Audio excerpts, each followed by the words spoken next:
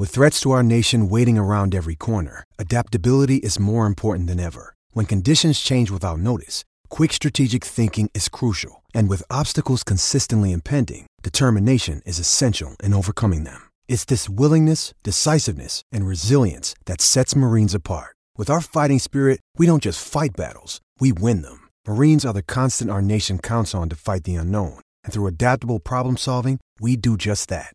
Learn more at marines.com.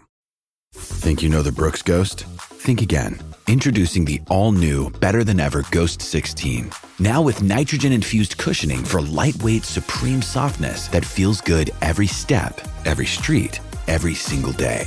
So go ahead, take your daily joyride in the all-new nitrogen-infused Ghost 16. It'll turn your everyday miles into everyday endorphins. Let's run there. Head to brooksrunning.com to learn more. It will appeal to Shannon Gill, our Know Your History segment, but this will really appeal to the cricket fan in his heart. Shannon, welcome. Good morning, Jared. Yes, I mean, you're very happy, of course, but this was it was a bit of it's a turn up. I think when people did the numbers, they saw that, hang on, Mitch Marsh could win this, but it's certainly got us thinking about what sort of comparison there is. And I can't think of a sporting comparison in Australia anyway that matches the Mitch Marsh career arc. So you've stretched. I love this as a preemptor. Go on. I had to think outside the sporting sphere, and the best I can come up with is John Travolta. Now, just hear me out here. Hear me out. So, John Travolta in the 70s, Welcome Back, Kotter, into Saturday Night Fever. Biggest star, almost the biggest star on the planet. Through the 80s, a punchline to a joke, nothing. Crickets, nothing. And then in the 90s, he gets that role in Pulp Fiction and becomes an A-lister in the most unlikely circumstances. So Mitch Marsh equals John Travolta? I don't know. He did mention being on the dance floor at his speech. These are the Pulp Fiction years. Yes. I do rather love that. That the wave. I think we had a great call a little earlier on saying that Mitch Marsh and Travis Head, those are the figures that are reconnecting him to the cricket team, the echoes of what it was like in the past. So not just the heroes, but the lovable, roguish characters. Yeah, it's got a very sort of late 80s, 90s feel. It's got a Booney and a Jeff Marsh kind of feel about it, hasn't it? Yeah. I thought the night found its place. Maybe it's because Mitch won it and produced that speech. Sort of has never felt better placed that it's sometimes some people deride it, but a sport and a national team must have its culmination moment. So I've never understood the resistance to that. At the disparity of winners, so Pat Cummins has just been the International Cricketer of the Year, the Sir Garfield Sobers Trophy, highest honour in the game. Test Cricketer of the Year was Usman Khawaja. Last night, game by game. So this is where it has the Brownlow quirk to it. It's not a cumulative opinion. It's a vote by vote. And Nathan Lyons, the Test Cricketer of the Year, and Mitch Marsh, as you said, once Ben Horn studied the numbers, I didn't realise that was what was going to happen, and then he wins in a landslide. Well, I was in a meeting yesterday morning when it was being discussed. Ben Horn's article was being discussed, and I think we had 8 guesses before we got to Mitch Marsh. Yes. So that just shows.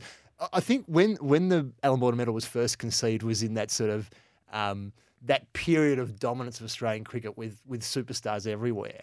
And it could be any one of 8 or 9 people win it, which made it, special. Obviously that changed over the course of, not everything runs like that the whole time. So that's changed.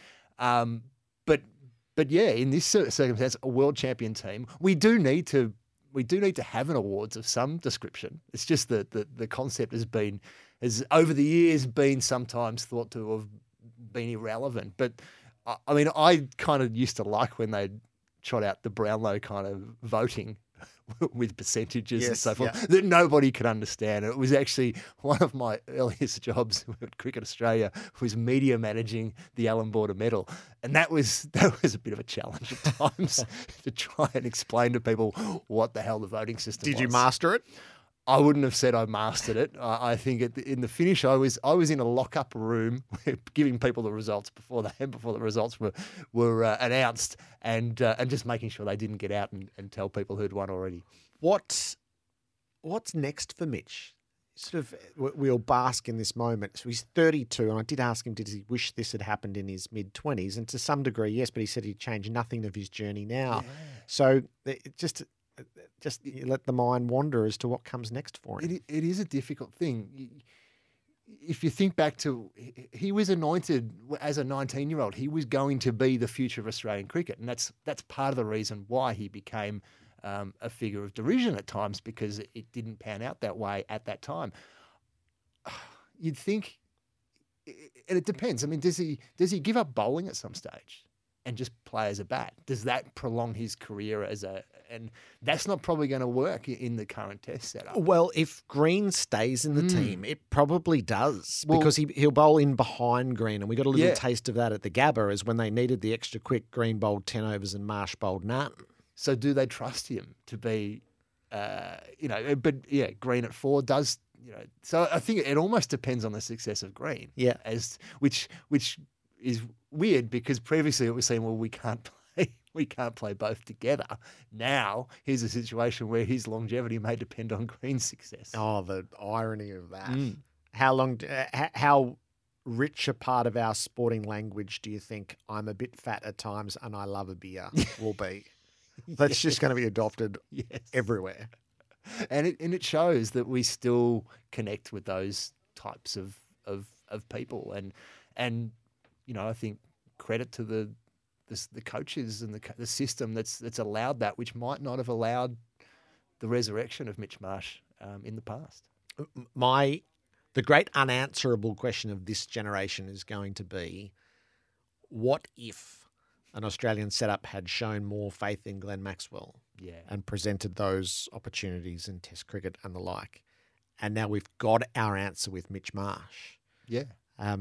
Is a lot of faith and a lot of belief goes an incredibly long way.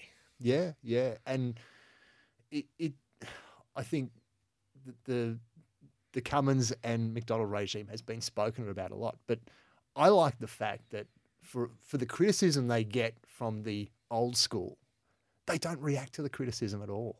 They let it wash over them. And I think that infuriates the old school even more. But the results are there. And even this last test, which we'll talk a little bit about this in a second, but there wasn't the pall of disaster that sort of can often cloud an Australian loss. It can be an absolute disaster in the cricket world, and from fans, from coaches, from players. It wasn't a disaster. It just had that, had perspective that we haven't always had. Thursdays is Know Your History Day with Shannon Gill. And to set the tone, is from the moment I saw you walk in, I knew where we were going here. You are wearing my West Indies World Series Cup shirt. It's not mine. It's my brother's, which it's actually his. And I went and picked it up last night because I wanted to wear it in today, because he is a genuine West Indies supporter. So this is the obviously we can't see it, but it's the barcode version. If you know your World Series Cup uniforms, it's the West Indies barcode version, and he is a genuine West Indies supporter. Just as I know a lot of people who genuinely barrack for the West Indies, and they are very happy this week.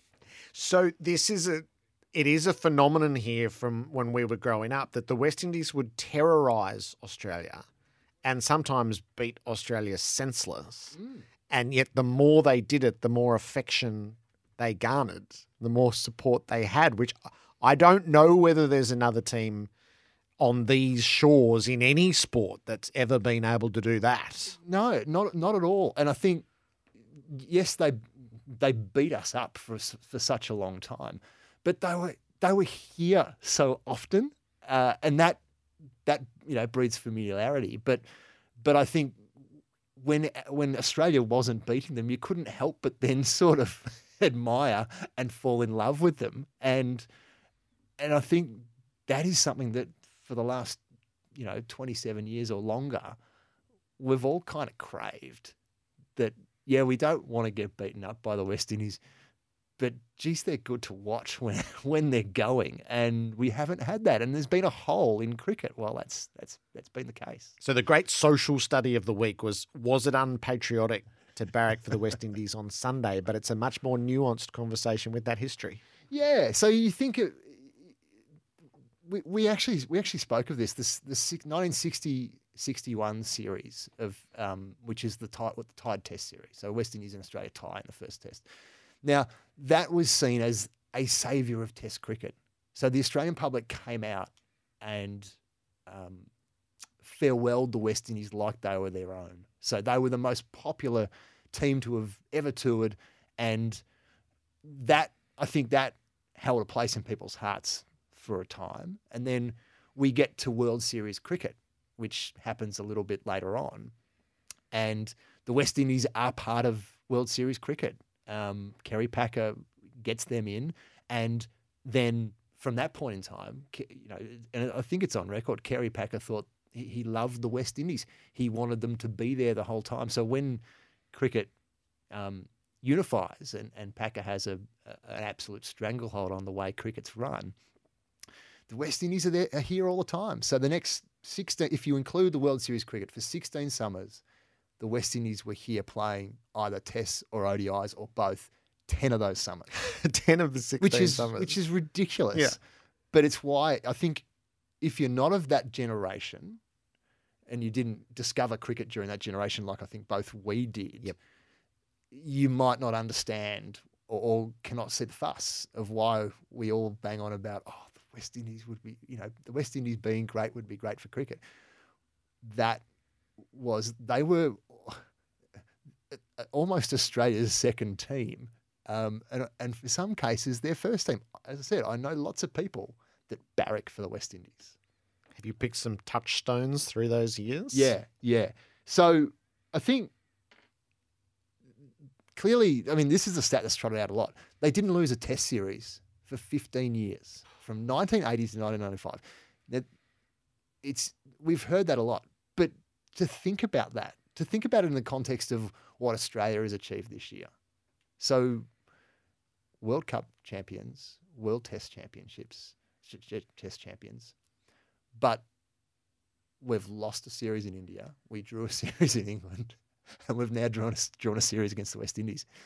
West Indies didn't lose one for 15 years. Yeah. That is incredible. So the year I look at, 1984, so this is 40 years ago now, long time ago. Makes me feel old. Yeah, but you would remember this. So this is the calendar year the West Indies had against Australia. Right, so this is all against Australia. All against Australia. Yep. The West Indies come here to play in the World Series Cup as the third team. They win that. 6 wins, 1 loss, 1 tie against Australia for that World Series Cup. Then Australia goes over to the West Indies for a Test and ODI tour. I think it's 3-1 in the ODIs. It's 3-0 in the Tests. 2 of those Tests is Australia hanging on grimly in the final overs to avoid defeat. So it could have easily been 5-0. Quirk of fixturing. Then the West Indies come back to Australia later in the year. No wonder Kim Hughes kind of lost the captaincy or resigned from the captaincy. And so in the calendar year of 1984, they win 3 more Tests and a draw against Australia. Australia finally gets a win. I think the match started in 1984 but finished in 1985, if that makes sense. Is that SCG? SCG, yes. The Alan Border test? No, it was it's similar. It was Bruce Yardley? Murray Bennett, I think, Bennett. and Bob Holland. So across that calendar year, the results in that calendar year, West Indies played Australia. West Indies won 15, had 2 ODI losses, 3 Test draws that all could have been lost, like West Indies wins, and 1 ODI tie. It's the greatest domination of all time. And then just to throw this in the meantime, in the middle of all that, they went over to England, won the Test series 5-0. Oh. So it's probably the greatest year of cricket ever played. Yeah. But that's not only were they, for them to do that and demolish us like they did for so long, but for us to still have a love for them, there's serious charisma going on there and serious admiration of the way they play. You know, like at the end of that summer, Bob Hawke gives Clive Lloyd the Order of Australia. Thanks for thrashing us over the year. Cricket. And unlike the Tony Abbott Prince Philip situation, we loved it. Oh my. All right, the nostalgia that is contained in one-day internationals, that's what gets unleashed tomorrow. So for a couple of summers, as we've tried to, we thought we were making do,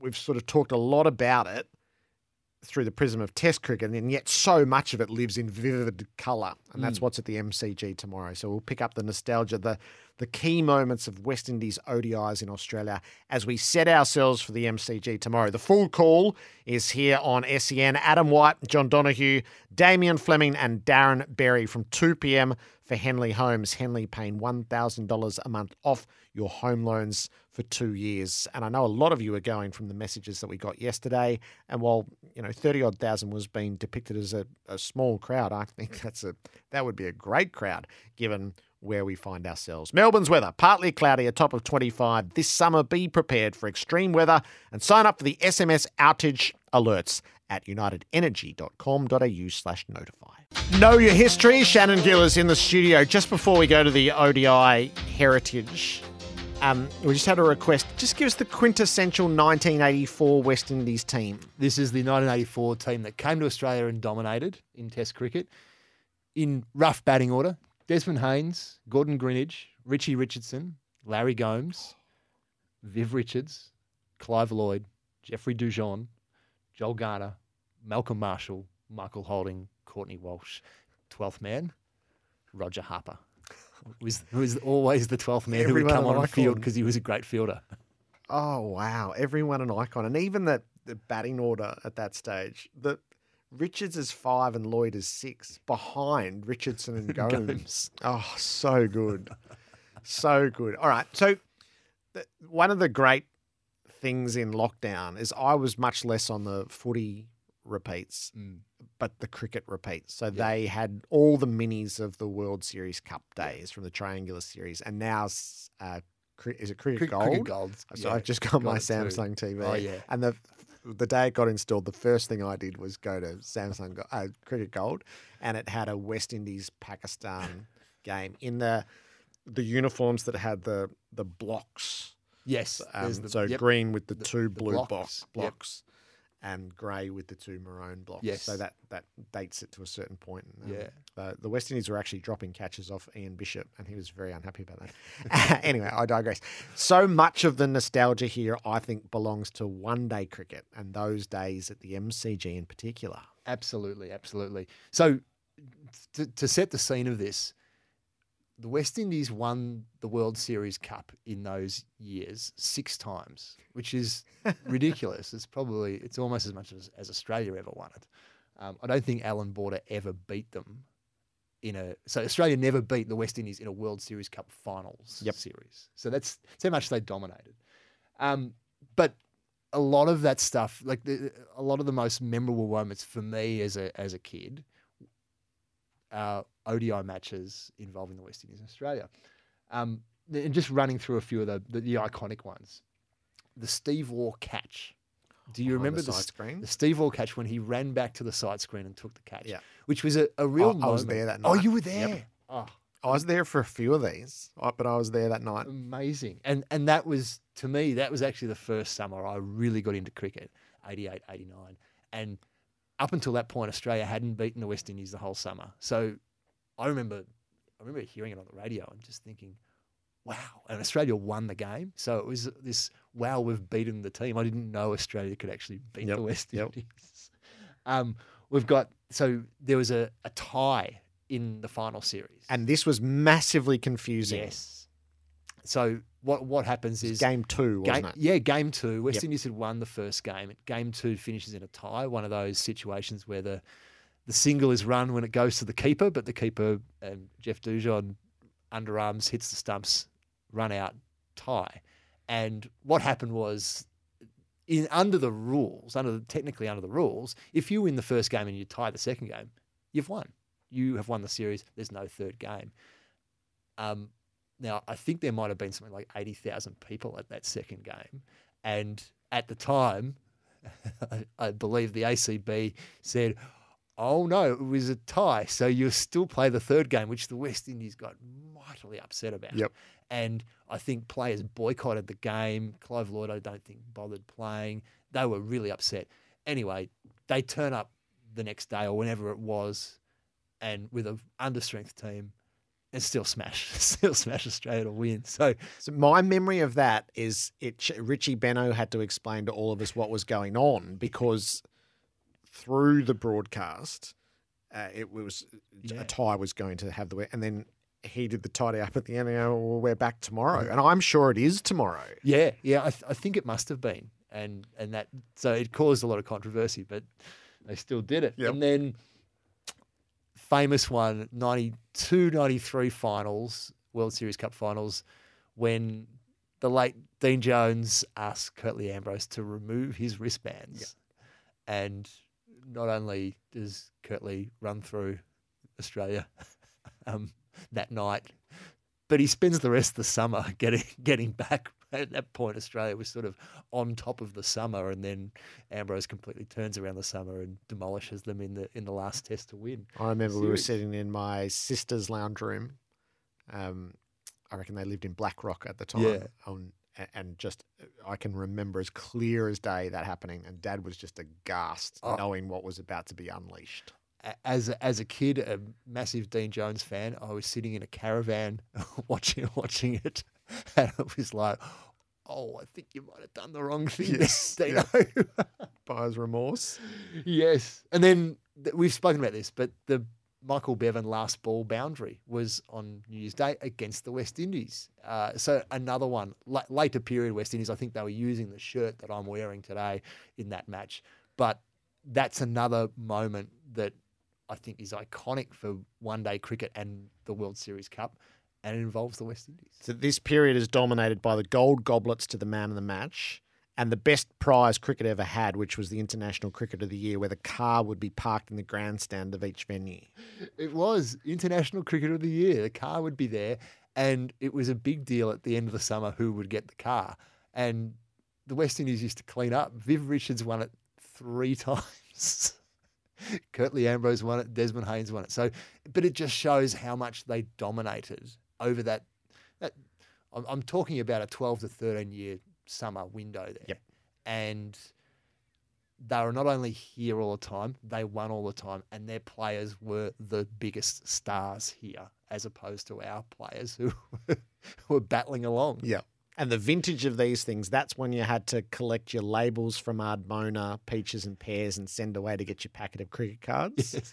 And when the 7 catches that the Channel 9 commentary team would select as the classic catch of the summer, you had to go to a servo and pick up an entry form and then fill it in and post it off to see if you could get it in the same order as the commentary team. One day we'll have to go through all the different sponsors that used to sponsor the classic catches or other things. Remember the Sid Chrome Super Test team? Oh, the Sid Chrome Super Test team is criminally underrated. And we all know 2 all beef patties, special sauce, lettuce, cheese, pickles, onions, and a sesame seed bun, because that's how you got your McDonald's cricket poster. Very good. Yes.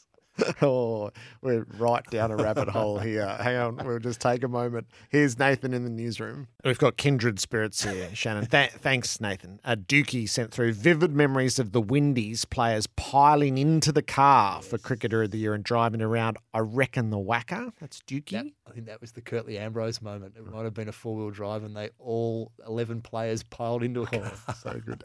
Daniel, Kit Kat strike rate. Yes.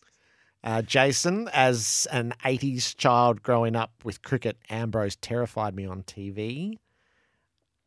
Jason in Churnside Park, having a quick morning tea break and looking through all the 1984 West Indies players' career statistics. The mind boggles at just how remarkable, phenomenal the numbers read. Forever upset. It was well before my time. My English dad has the fondest memories watching them play. Favourites. So there are icons. Favourites. Who are our favourites? Yeah, I think because I was later in the period, I think my favourite all-time West Indian player to watch was Curtly Ambrose, just because he was so terrifying. And this is before there was no speed guns around, so you didn't know how quick the bowlers bowled and his sheer size and the bounce he got, and you just knew that if the moment got to him, and like that moment when the wristbands came off, he could just turn and absolutely demolish the Australian batting whenever he wanted. I mean, I love Brian Lara, and Viv Richards is in another class as well. But yeah, like Curtly was probably my favourite. I don't know. Did you have a favourite of that period? Probably Viv Richards, just for how phenomenally cool he was. And then when you watch back those games, how thin his bat was, but how it would still clear the boundaries. And I think I've said to you before, my favourite part of all of this now is watching the presentations, which Fox gloriously include in the minis, where Tony Greig hands over the tray of gold goblets and Viv Richards is already in his nightclub gear with his hat on.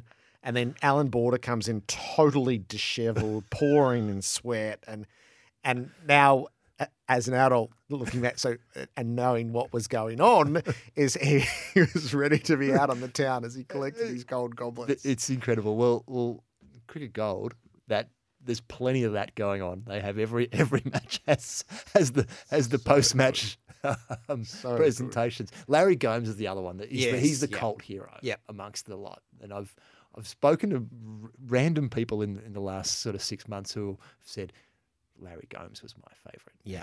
Connoisseur's choice, Eldine Baptiste. Best name. That's my favourite name. Eldine Baptiste. I've never heard a surname Baptiste or a first name Eldine anywhere else other than Eldine Baptiste.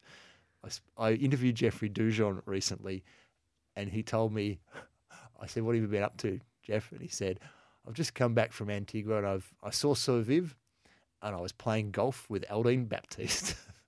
Outstanding. So tomorrow, MCG One Day, it used to be December. It used to be one of the social events of the summer and was a bit of a fearsome environment. Like it did deteriorate into a zoo. It was Schoolies week at the MCG. Yeah. Really. So you had to be a bit careful you had to be a bit choosy as to whether you were going or not.